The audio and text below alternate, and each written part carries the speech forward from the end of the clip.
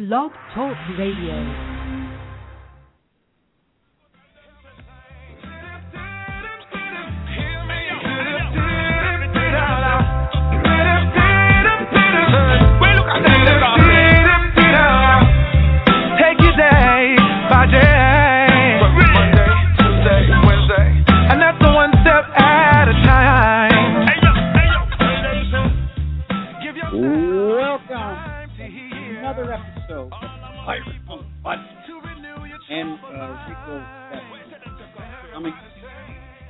Live from high atop the Mellow Mushroom in downtown metropolitan Franklin, Tennessee. Great to be with you. I'm your host, Nate Larkin, joined here in the studio with our fearless, peerless engineer, Mondo, and, of course, our co-host from the left coast, Aaron Porter. How you doing, guys? Doing good. Doing great. It is May. Come on, it's almost summer. Summer's upon us. We've got San Luis Obispo weather here, man. It is freaking gorgeous in Franklin today. Yes, it is. If I could figure out how to do this outdoors, I'd be outdoors right now. Well, you've got a phone, and we've got this new technology. I'm not sure what the problem is, actually. Yeah, probably could. Yeah. Well, so how did you guys celebrate your Cinco de Mayo? I know this is a big deal in Franklin, Tennessee with your Irish culture. Yes, exactly. I stayed away from the Mexican restaurants on the 5th of May just because they were jammed. Allie and I went for barbecue instead. Yeah. But we had a great time. Yeah. Same thing here, man. Almost, I mean, we that kind of stayed away almost from racist, by the way. How did you celebrate Cinco de Mayo? I avoided Mexican restaurants. Yeah, you got a good point there. But I feel you, though. I feel you, Nate. I mean, we did the same thing. It's we actually walked around. There was something in our neighborhood, little, there was some cookouts and stuff like that. So we walked around a little bit, but mainly kind of did our own thing, actually. So nice. So the Grimes had their own Cinco de Mayo celebration. All right. Yeah. Well, yeah, it was one of those things that it just really wasn't on our radar. You know what I mean? To be honest with you, I mean, no offense, but it really just wasn't. And honestly, man, my wife remembered, but for me, I didn't realize until we were walking through the neighborhood and saw the tent out, and I was one. I said, "What's everybody doing?" And she said, "Are you kidding me?" What planet are you on? Yeah. So that's how out of it I was, man. All right. Well, maybe it is more of a California thing. We do have a border closer to us, and you are closer to Mexico. So yes. That was what border did I was you, referring Aaron? to. What did I do? Well, it is my mother's birthday. I am blessed to have a mother who has a birthday on a holiday so that I can remember it. And my father's birthday is on St. Patrick's Day. Holy smokes. So I was always able to remember my parents' birthday. And I deeply appreciate that God worked that out. I believe in providence. I believe in God's divine hand in all things, especially concerning my memory. So I ended up going out to an Irish pub with my children while my wife rested, and we celebrated Cinco de Mayo with nachos and Mardi Gras-looking beads. Yes. Oh, that's great. That's how we rolled, and we had a great day. Nachos and garlic fries. Wow. So, hola. Or arriba. Hey. Well, you guys, as much as I would love to continue to talk about Cinco de Mayo, and as much as I would love to have our customary mini meeting, I move that we dispense with the normal show format this week because we've got a very special guest joining us, and I'd like to give him plenty of time and time for our listeners to call in or email questions or comments to him. You guys good with that? Yeah, I'd like to second that. We've got Richard Rohr already on the line. Why don't you tell our guests that don't know who Richard is a little bit more about him, and then give them a chance to start warming up their dialing fingers, Nate. Okay. All right. Well, Richard Rohr is He is a Franciscan friar who was ordained to the Roman Catholic priesthood in 1970. In 1971, founded the New Jerusalem community in Cincinnati, Ohio, and in 1986, the Center for Action and Contemplation in Albuquerque, New Mexico, where he currently serves as the founding director. You know, I first heard of Richard shortly after the Samson Society got started, when somebody slipped me a copy of Adam's Return, and not long after that, From Wild Man to Wise Man, books about the masculine journey. Richard had, through those books and through pilgrimages that some of the guys here have made to New Mexico, Richard has had a profound effect on the pirate monks here in Franklin, Tennessee, not just on us, but on the entire community here, and on pockets of pirate monkery around the country and around the world. I then learned of his previous work with the Enneagram, something I know, Aaron, you could talk with him about for hours, if not days. Richard has challenged our thinking with books like Everything Belongs, The Naked Now. He's explored the spirituality of the 12 steps with Breathing Underwater, given us a spirituality for the two halves of life with Falling Upward, and his most recent book, a beautifully written book about the search for the true self, Immortal Diamond. Something that the competition between the true self, the false self, and the true self, something that we talk an awful lot about in the Samson Society, and it's for that reason that I'm really looking forward to this conversation. Thank you for joining us, Richard. I'm honored to be with you. Thank you. I'm impressed that you've heard of that many of the books. Thank you for your trust. Really. Now, callers, you are going to want to be in on this, so get ready to call the phone number, 347-850-1769. That's 347-850-1769, which makes the word, Nate, do you remember the word? First of all, can we play the jingle? Do we have the jingle for the Mondo jingle? Mondo. No jingle. There is no jingle. All right. Well, an alert. You know what? We're going to give you grace. Tennessee, and we can't come up with a jingle. What's wrong? I know, but we want to give examples of grace because the cross is efficacious here. So there you go, Mondo. All right. But an alert listener did call in or write in to give us a handy-dandy anagram for the difficult-to-remember phone number, and it is this. Are you ready? You can call us at FIST 501-POW. How awful is that? FIST 501-POW. Yeah. All right. Or if you don't want to talk to us on the phone, we certainly understand. You can, if you are a member of the Twitter Nation, you can send a direct message via tweet to @PirateMonkRadio, or you can write to us, although it probably won't get here in time. You can email us at piratemonkradio@gmail.com, and if it gets here in time, we'll pass that question or comment on along to Richard. And all carrier pigeons need to go to the second floor of the Mellow Mushroom. So we're going to take a quick break, and we will be right back with our interview with Richard Rohr.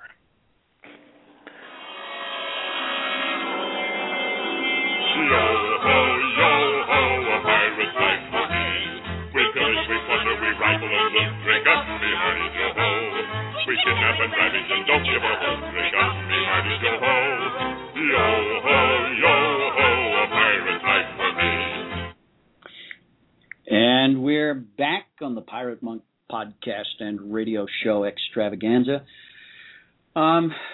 Richard, I don't know how much you know about the Samson Society, about our community of our widely dispersed community of Christian guys. We got a lot of addicts among us. A ton of us. Yeah. And in the book, Immortal Diamond, your most recent book, you talk about the connection between the false self. and addiction. I'm wondering, that's an awfully just a broad brush kind of launching point, but I wonder if you could talk a little bit about, the false self or the false selves, how they emerge, and how that connects to addictive behavior. Okay, let me try. And this is just my vocabulary. If it isn't clear, please come back to me. By the false self, I mean building on other spiritual teachers like Thomas Merton, who we think we are, the manufactured identity that all of us create. We have to. It's our reputation, our education, our clothing, our body shape, our occupation. All those things are fine. But in terms of the great history of spirituality, that isn't who you really are. What we would say as Christians is who we are in God. And that is our objective identity from all eternity, from the moment of our conception, however you want to see it. That's the true self. So my assumption would be, in fact, my experience with myself and others, is that the false self, it gets us started. That's all. It's satisfying, usually through the first half of life, even. But eventually, you start wondering, if you're on schedule, if you're growing, who am I really? Beyond all these nomenclatures, all of these descriptions. So the false self is inherently dissatisfying. It's okay, but it leaves you a little empty. It doesn't give you a sense of grounding. So that would be my connection, at least my understanding of why we would be inclined to medicate ourselves, because we're sort of unsatisfied, unhappy, discontented. So we're going to try to fill up that loneliness or that emptiness with drugs or drink or promiscuous sex or consumerism, something to make us feel alive and important. Now, when do you think this false self, which is really just a result of the fall, that we're putting on this Christless mask, right? Yes, that's right. When does this really begin to develop in us? Because there's different stages. I'm seeing you talk about body image and adolescent version, and then workaholism that can come as an adult version, or trying to be the best mother that can. So does that just change over life, or how's that work? Well, I think historically we would say that it's about the age of 7 that we start believing our outer persona, our outer identity, and we start fashioning it and advertising it. In the early years, any of you who are fathers know this, that's why children around the age of 3 or 4 are so adorable. They haven't really created a false self yet. They still live in what we would call unitive consciousness. But in terms of Scripture, we'd say that around the age of 7, that's when we leave the Garden of Eden. And you called it the fall. That's okay, too. It's just different language for the same thing. And we apparently have to leave the garden. We have to put on this persona. And like I keep saying, it's not bad. It just shows itself to be inadequate and unhelpful to the real spiritual task.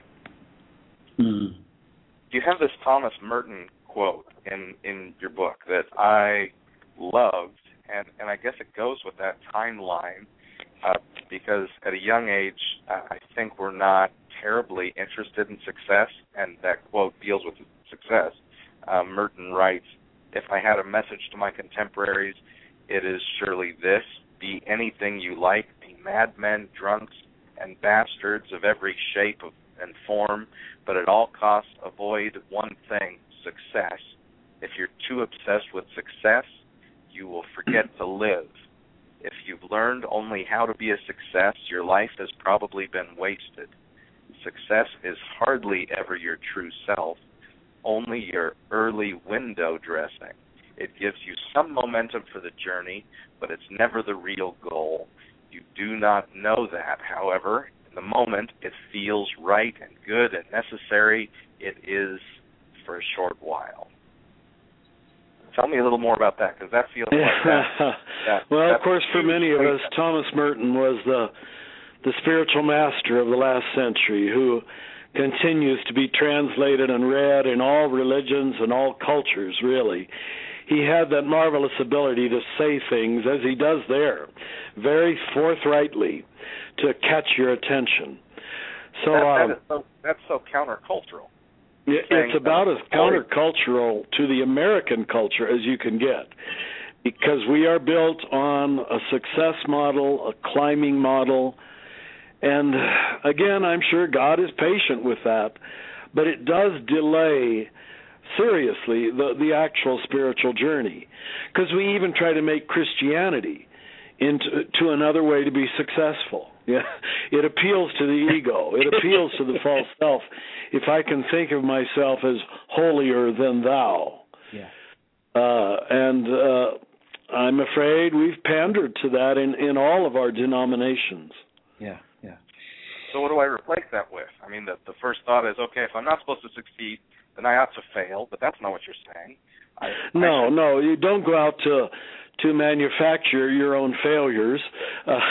Enjoy the successes that come. In fact, when I give my men's retreats, I say, up to the age of 30, all of us need a few good successes to give you some self-confidence, some ego structure, an appropriate sense of your own goodness and your own importance.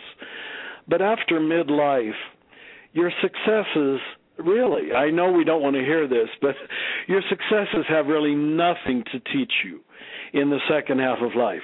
I'm 70 now, so I've had some years to learn this. Everything I've learned after the age of 35 or so has been from my mistakes, my failures, my disappointments, my sin, to use Christian language. Those are the teaching moments. Yeah. It's so obvious, really. Once you say it, hardly anybody disagrees with you. They really don't. But it's funny that we don't say it that forthrightly. Yeah. Hey, Richard, something that struck me, many things. I mean, there wasn't a page in the book in which at least one line didn't just reach out and slap me in the face. But thank you for your trust. One of the many. You made a reference to Bill W. And noted that he at one point observed that, in his opinion, nobody ever achieved real recovery until I forget the exact phraseology, but the phrase was until they've experienced or achieved emotional sobriety. Yes. He also says, I must make that in the other book, Breathing Underwater, that until you'd had a vital spiritual experience, a vital spiritual experience really leads you positively into recovery. And then how that shows itself is what you rightly quoted there, what he called emotional sobriety, which I think is really brilliant. That guy was inspired. He really was. Because, psychologists didn't even start talking about that for 40 more years after he wrote that in the 30s. But I found it to be true. Here at our center in Albuquerque, we probably have 30-some people on our staff, and they're good people. And we've had, over the 26 years I've been here, a lot of staff come and go. And I have to say, in working with people as an employer, as a friend, as a spiritual director, what screws up most of us is our damn emotions. They just distort our perception. Our ego wraps around them and gets offended and gets overly angry, and it's always attached to the false self. Your true self really doesn't go emotionally up or down. when your emotions are on a roller coaster, 1 hour you're elated because, you know, a good-looking woman smiled at you, and then the next hour you're deflated because she didn't smile at you. Well, you know, this is sort of useless because it doesn't have any solid ground yet. And I think if I don't sound overly judgmental, I don't want to, but that's most of America. That's most of the world. I don't want to pick on America. But most people haven't found their solid ground yet. And their emotions, frankly, jerk them around moment by moment. So I'm glad you made that connection, because I think emotional roller coasters are almost the evidence of living out of the false self. Yes. Yeah, really. That solid ground, I'm looking at, especially some of the stuff you wrote early on, and then hopefully we tie to this resurrection idea. You wrote a couple things. Those of us who claim to be in God more often than not deny that we are already his children and create arbitrary hoops to jump through, at which few fully succeed if they're honest. So we're denying what already is. But That's then right. Right, religion's job is purely and simply one thing: to tell us and keep reminding us of who we objectively are. Now, the implication is who we are in Christ, who our true self is in the person and work of Christ, yes? That's it, yeah. And, you know, just so people don't think this is some kind of trendy, current, new American or new age idea, you know, I'm a Franciscan priest. My training is in the entire tradition, the early desert fathers and mothers, the patristic period, the mystics of the church. And this is what they all discovered. This is the tradition, tradition with a big T. And what's so disappointing to me, even as a Catholic, we Catholics think we have the whole tradition. Well, what I'm just telling you right now, most Catholics don't even know either. You know, we call the last 50 years tradition. That's tradition with a little t. And I just want to say that because I don't want people to think this is some trendy psychological idea.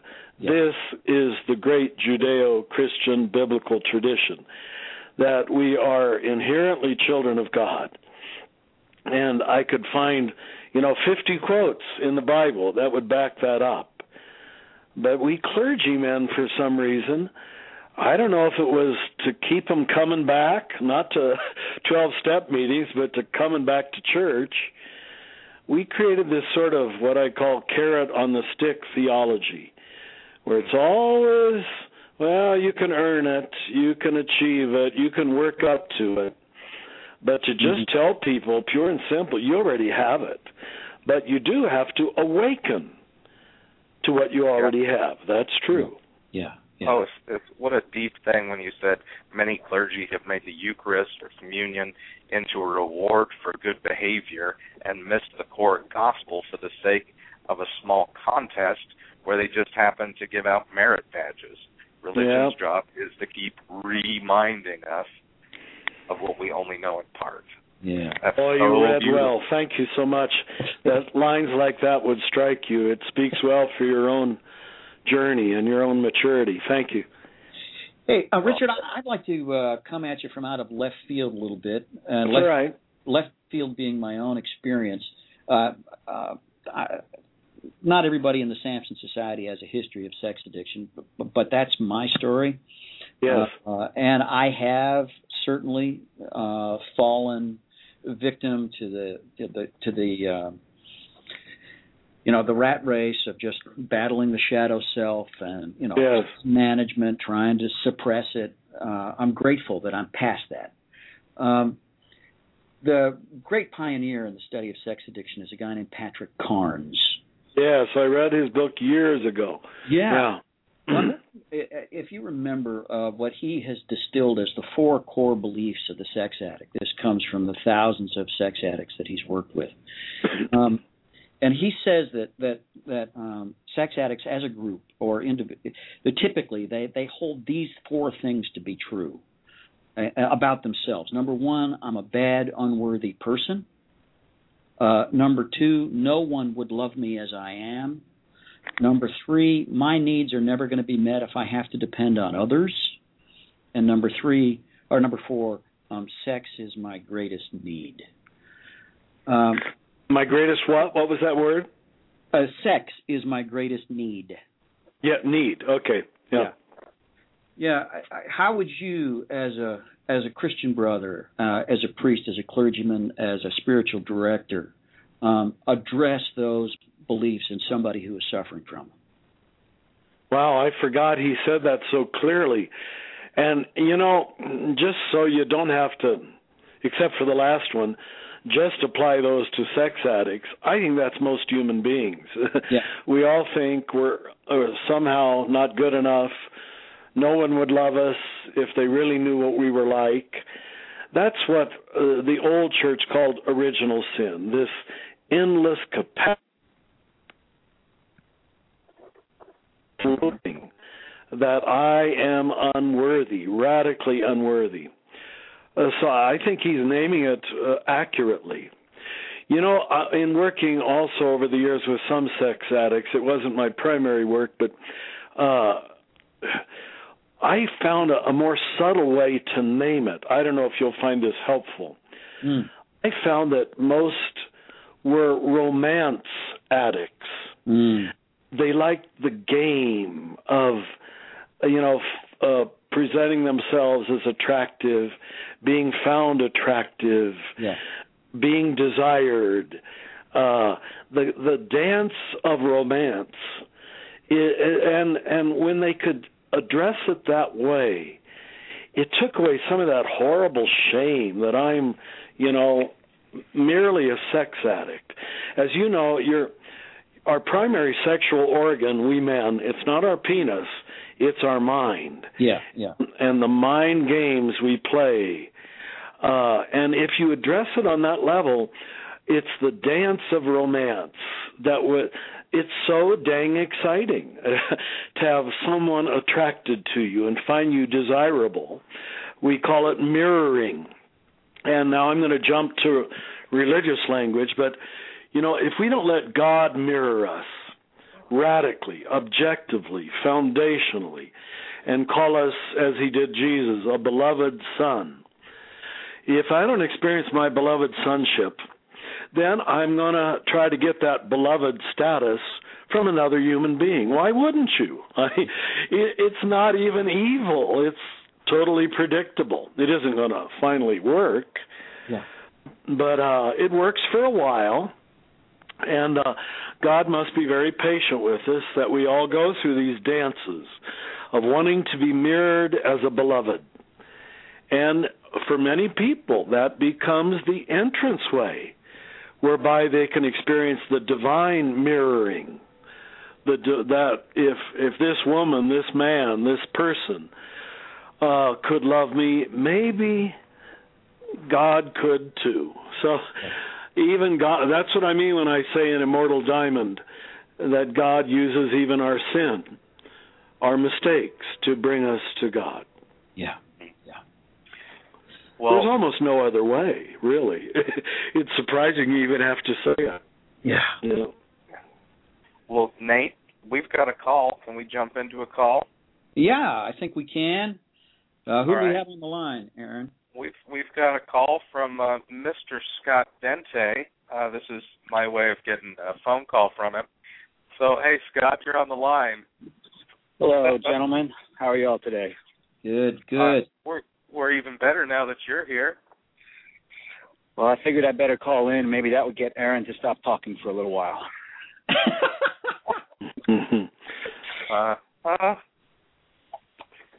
Have you got a comment or a question for Richard, Scott? I certainly do, Richard. It's so good to be able to speak to you on the phone, and I'm so grateful for your work and Wild Man to Wise Men and Adam's Return.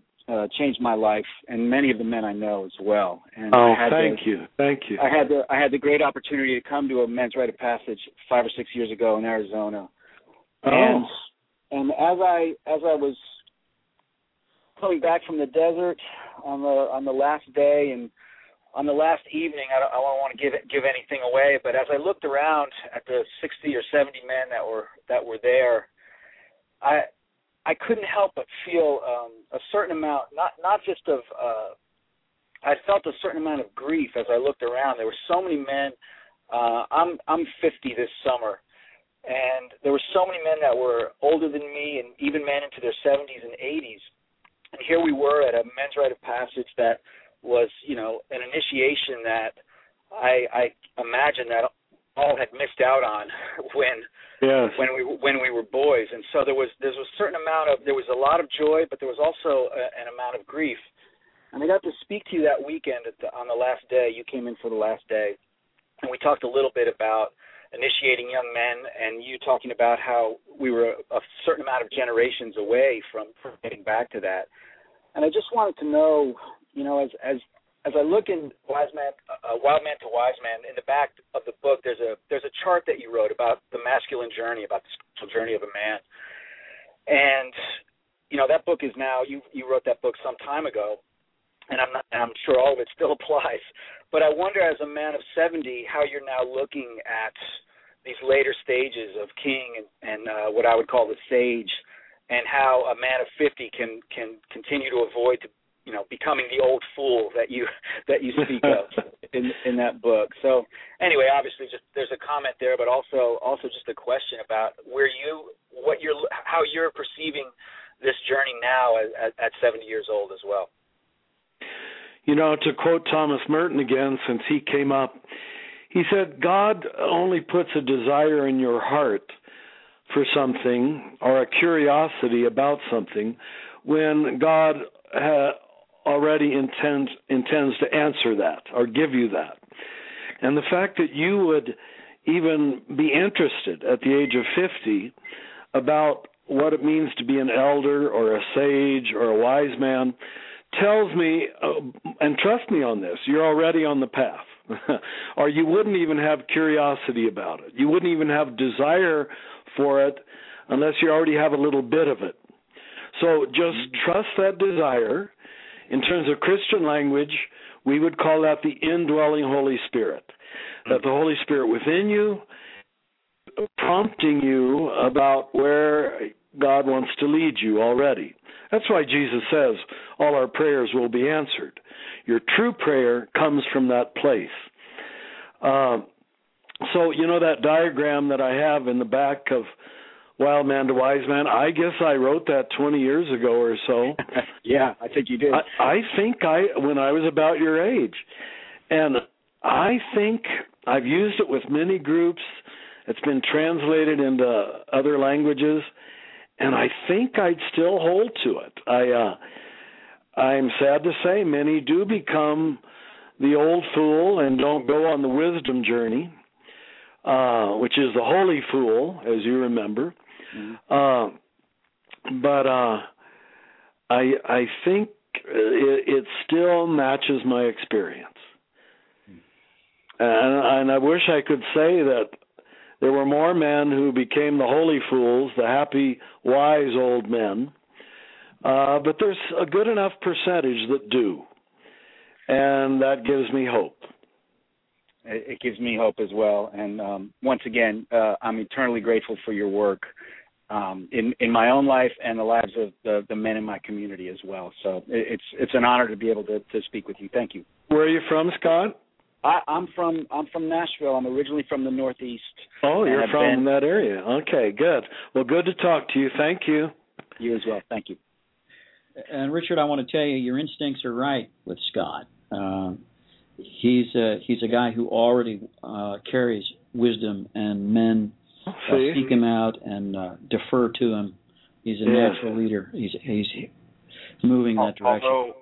Although we did get a text from Los Angeles saying that it took him an awful long time to ask his question.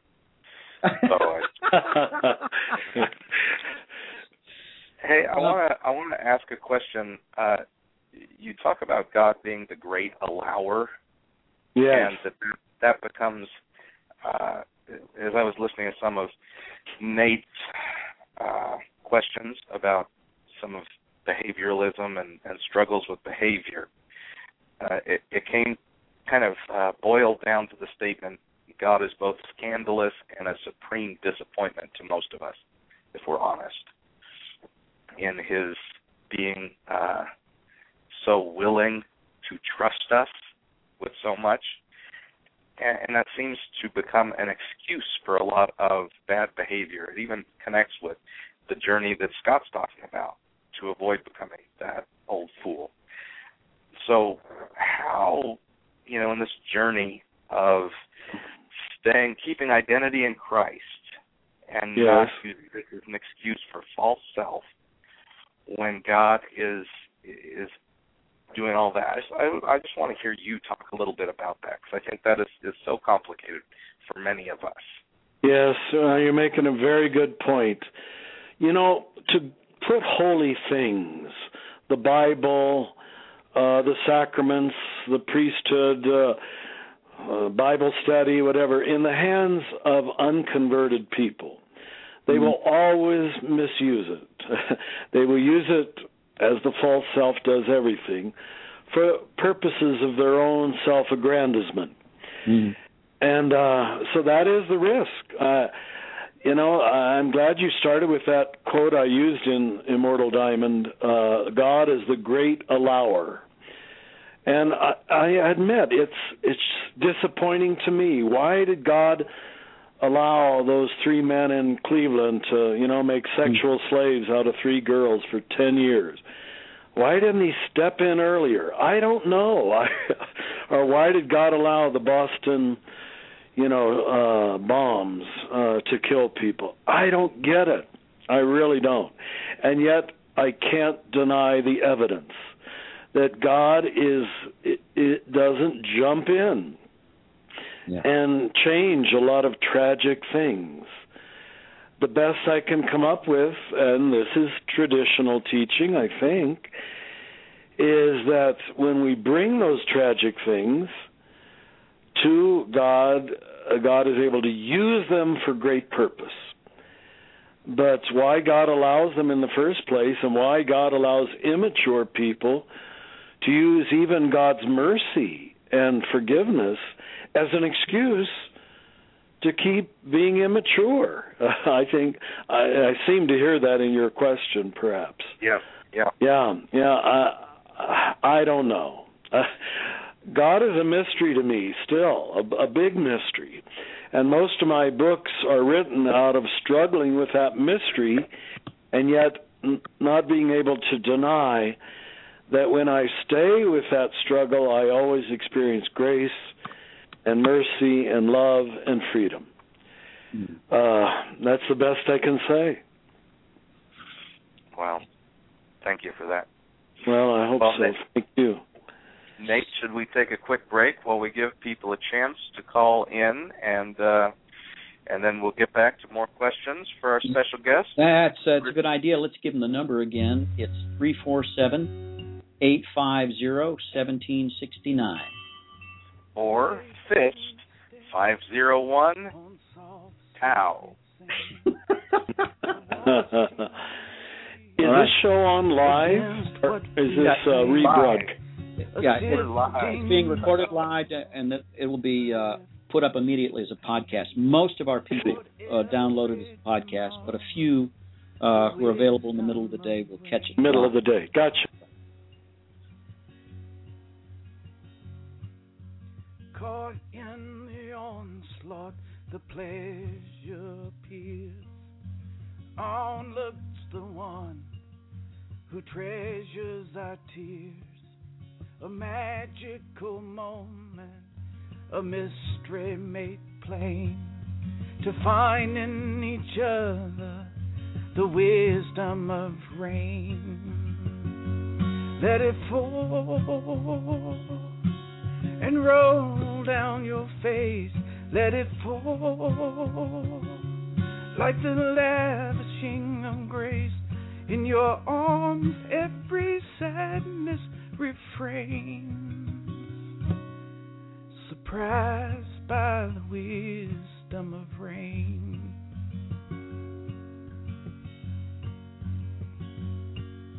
A flower of diamonds, a ring of white gold, a promise for life until we are old. Help for the strife and strength when we strain to seek in the present the wisdom of rain. Let it fall and roll down your face. Let it fall like the lavishing of grace in your arms, every sadness. And we're back on the Pirate Monk podcast, back with our guest, Richard Rohr. Richard, you had me from the preface in Immortal Diamond. If we had the time, I would just read it aloud for the benefit of our listeners, but instead I'll urge them to go out and buy the book. But you opened with a quote from Acts, chapter 13, Paul and Barnabas. Well, yeah. Not getting a hearing in the synagogue and saying, since you do not think yourselves worthy of eternal life, we must now turn to the pagans. And then you open with these lines, if you'll allow me. I'm writing this book for secular seekers and thinkers, believers and non-believers alike, and that huge disillusioned group in recovery from religion itself. Surprisingly, these are often more ready to see and honor mystery than many religious people are. I can no longer wait for or give false comfort to the many Christians who are forever, quote, deepening their personal relationship, unquote, with a very tiny American Jesus who looks an awful lot like them. I hear in those words, whether I don't know whether you intended it or not, but a little bit of kind of loving frustration, the same kind of thing. I hope it's loving. Thank you. Yeah. Do you find that you get most of your opposition from worried religious people? Oh, definitely. And yet, by the grace of God or something, I'm still a priest in good standing. Yeah. I would think that's because the powers that be know that I am teaching Orthodox Christian doctrine.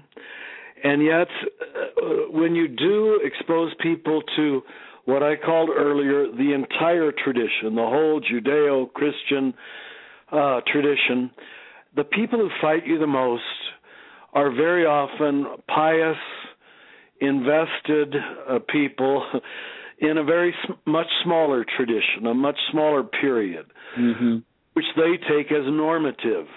Yeah. So they think you're a heretic, they think you're whatever. It doesn't really matter. But religion is often the greatest enemy of spirituality, because religion has too often been a substitute for an authentic search for God, yes, an authentic spirituality. And I've been a priest 43 years. I've taught on all continents now. I've stopped traveling when I turned 70. But you just see it. It constantly takes different forms. And then you go back and you read the gospel, and my gosh, that's what Jesus had to put up with. As you know, his greatest opposition came from the scribes, the teachers of the law, and the high priests. Yeah. So this seems to be almost a prophecy of what's going to happen, that religion is going to fight itself. Yeah. When it wants to stay at the lower levels, if I can call it that, where it's all about me, and it's all about me being right, and it's all about me being first. And until you get people beyond that, they will pretty much misuse all religion.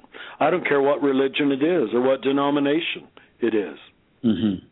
Yeah. I often tell audiences that I made very slow progress in recovery. It was a good 3 years before I was able really to get a taste of real sexual sobriety. Uh-huh. And I attribute that largely to my religious arrogance. And you say quite rightly here in the preface that spirituality is, how do you put it, tends to be more about unlearning than learning. Yes. I had an awful lot to unlearn. Yep. And part of that was this, I had kind of this moralistic bent that that somehow sin was, this addiction was something I had to battle and overcome. Before God could love you. Yeah. Mm-hmm. Yeah. See, God doesn't love us if we change. God loves us so that we can change. Yes. And we always put the cart before the horse. Early stage religion is, by and large, moralisms, just as you said. Yeah. Late, mature religion is mysticism, where you live in what I call unitive consciousness, that you're already in union with God, and it's out of that experienced union, which gives you immense peace that the world cannot give, as Jesus would put it, that allows you then not to need these other things that we all fill ourselves up with, Yeah. So you're so right. You're just classic journey, Mm-hmm. and we all start there as a young little Catholic boy growing up in Kansas, which is where I grew up. That's how I started too. I thought it was all about obeying commandments and pleasing God and getting God to like me and notice me. So God's been through this billions of times, I think. But a lot of people hold on to that moralism. Yeah. And it never gets you anywhere. Never. It just makes you very judgmental of other people and of yourself, too. Yeah. Did that characterize any of your early ministry when you started the first community there in Cincinnati? You look back on it now. Yeah. Well, I was very lucky. I feel like I was born in during the Second World War, but before the reforms of the 60s, the Second Vatican Council for us Catholics. And then I studied theology during the time of the 60s, when everything was blowing open. You're probably not old enough to remember that, but it allowed me to grow up somewhat naturally. I began very conservative and traditional, like all of us were in the 1950s. Yeah.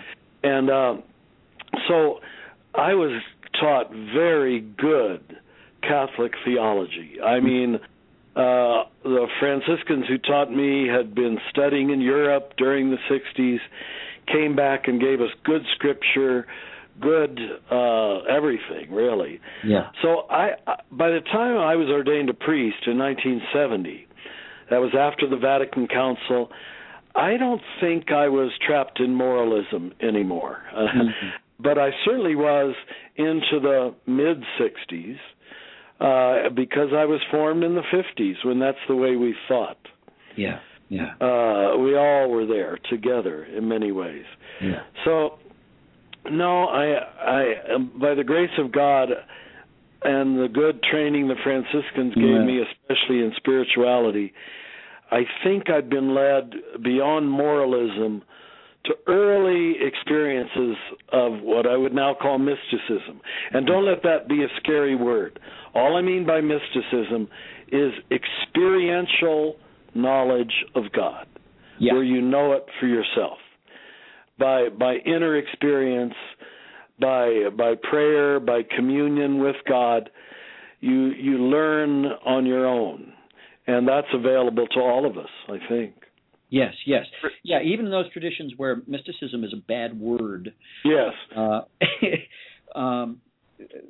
Personal experience is a good word. And it's a good word. That's right. Yeah.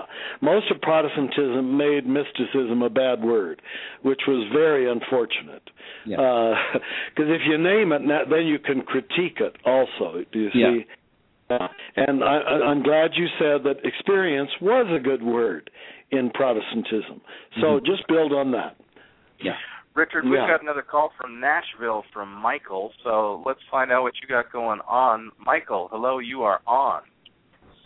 Okay, yes, thank you. Richard, the reason I'm calling is I have a question, and that is in regards to how I might best help other men come into accountability. I have a testimony that includes having come to the Lord, then told 27 years ago I had 6 weeks to live because I had become infected with what they called GRID at the time, we now know as HIV. And so soon after that, the Lord brought a woman who became my bride. I now have 2 grown daughters and my second grandbaby on the way. Wow. And so living with AIDS, having come out of a gay lifestyle after 15 years and now a bride of 25 years, you are the first one who 5 years ago I began to read the writings of.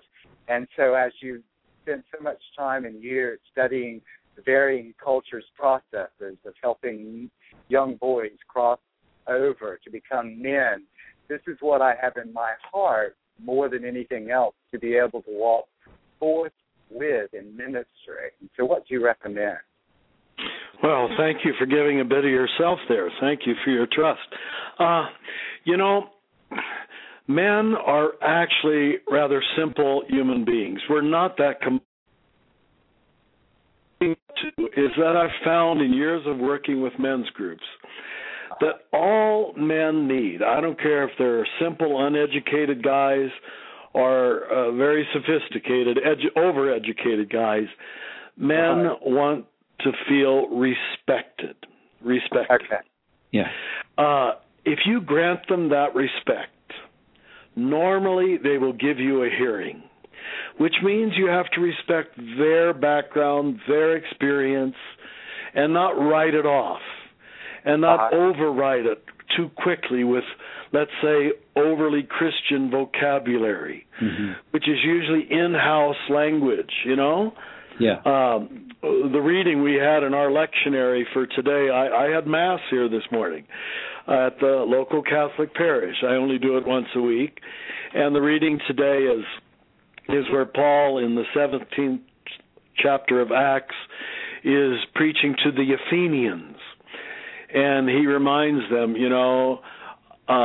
that this God is the one in whom we live and move and have our being. And your own authors say you are his offspring. So he uses very neutral language. He doesn't use Jewish language.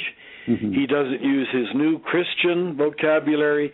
He uses neutral language that can make sense to pagan Athenians, Athens. I think we have to do the same thing.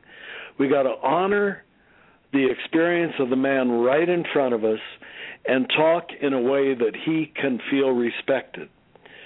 So that would be my overall advice.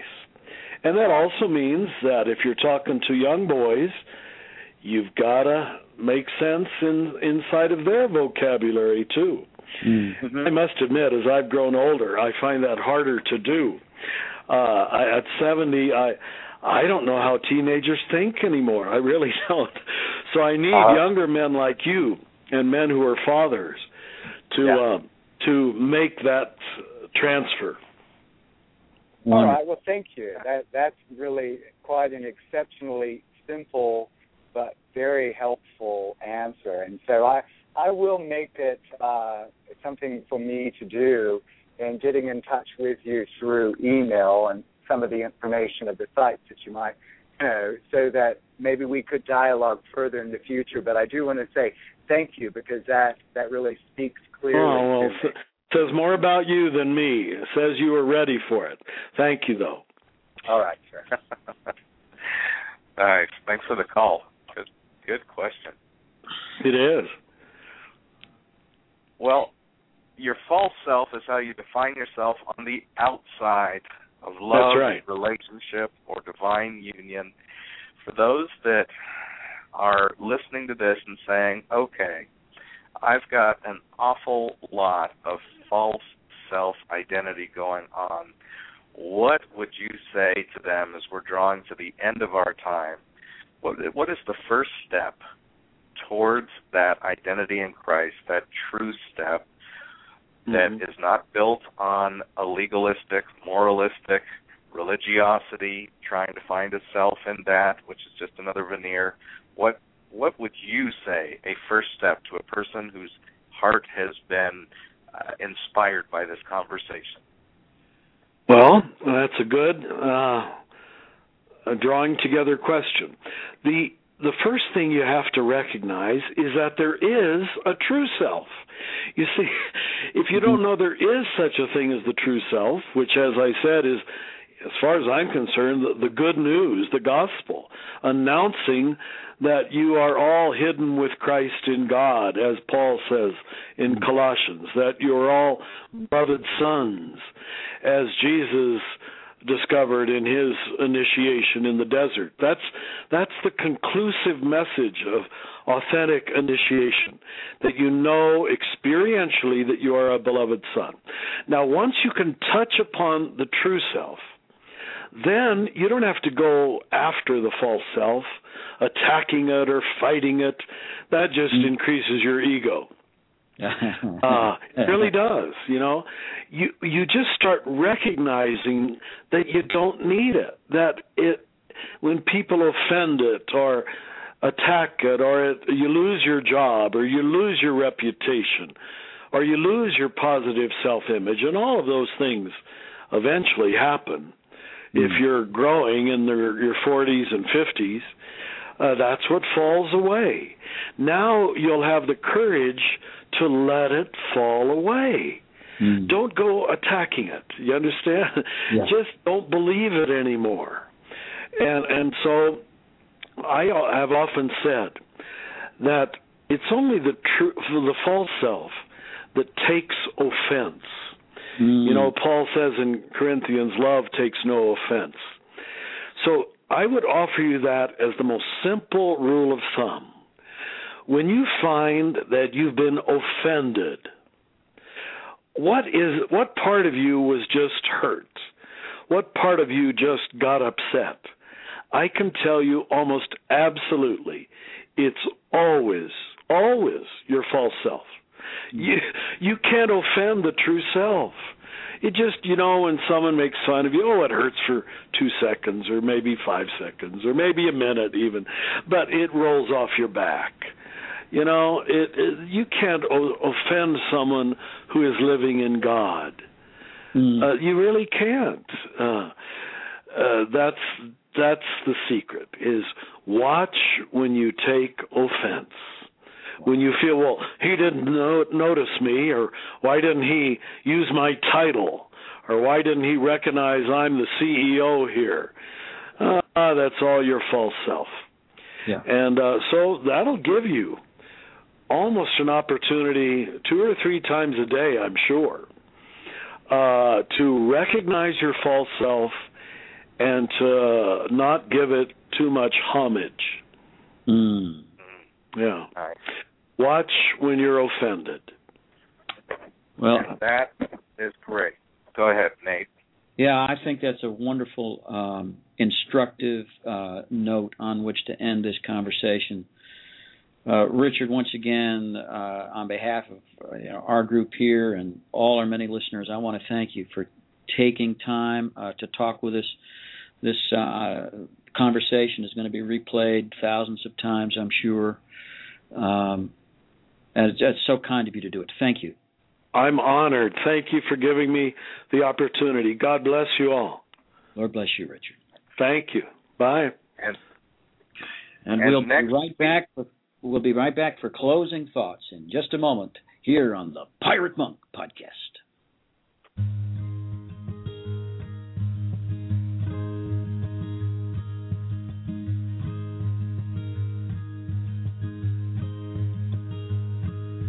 Run into the wind, poor defenseless, healed defend. He ordains our woe and gives grace all so. Press against these times.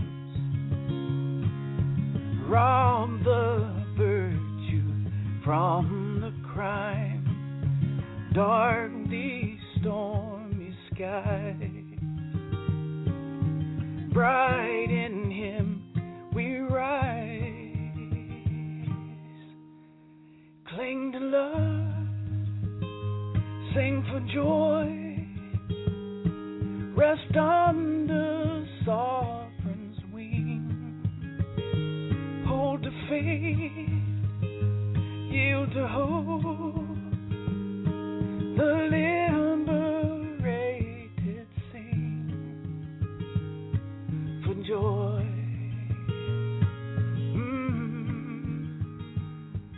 For joy.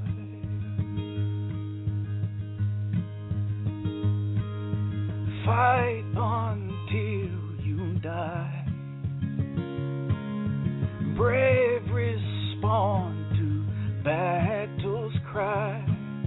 And this our victory song. If He comes along, cling to love, sing for joy. Rest under Abba's wing. Hold to faith, yield to hope. The liberated sing for joy. Ooh. Cling to love, sing for joy. Rest on the Father's wing. Hold to faith, yield to hope. The liberated sing. And we are back on the Pirate Monk podcast and radio extravaganza. I don't know about you, but I love that conversation. And if it challenged you, good. If you don't agree with everything that was said, good. But the Samson Society is a community where we practice the almost forgotten Christian art of listening. The unanimity is not required. Our faith rests in the love of God, and I feel the love of God when I'm in the presence of, whether personally or in print, Richard Rohr. So it's good to have him with us, wasn't it? What do you say, Aaron? I had a good time listening to him, and he does have that fatherly voice. So it was, I felt loved on. Yeah. And next week we've got Dennis Swanberg. Oh yeah, going to mix it up. The great funny man Dennis Swanberg's going to be on next week. So that should be the other end of the spectrum, yeah. Yeah. Although I expect the gospel to come through with in our conversation with him as well. Hey, do follow us on Twitter. Help us build those numbers up. And if you listen to this podcast on iTunes, give us a rating. That helps our visibility there in the iTunes thing. Don't forget, if you have an Android device, you can follow us, or you can listen on Stitcher. I think that's it. Until next week, I'm Nate Larkin on behalf of the Commodore, Aaron Porter, and our peerless engineer, Mondo, and our executive producer, Jay Spiegel. Goodbye. We'll see you next week here on the Pirate Monk Podcast. Yo-ho!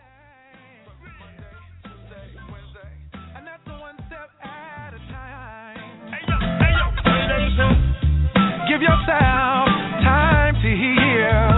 All of my people to renew your troubled mind. And everybody say, whoa, whoa. Put your hands up. Recovery. Say, whoa,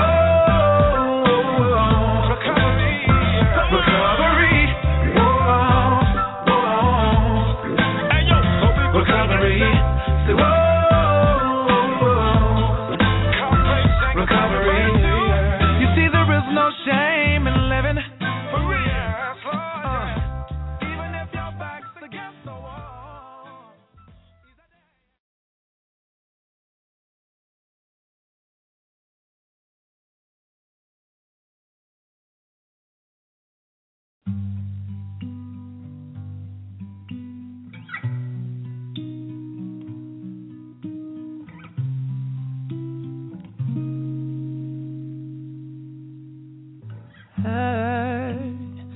Scared by the pavement starting over, picking up the pieces on our road, and burned by the system we are under. Giving up is all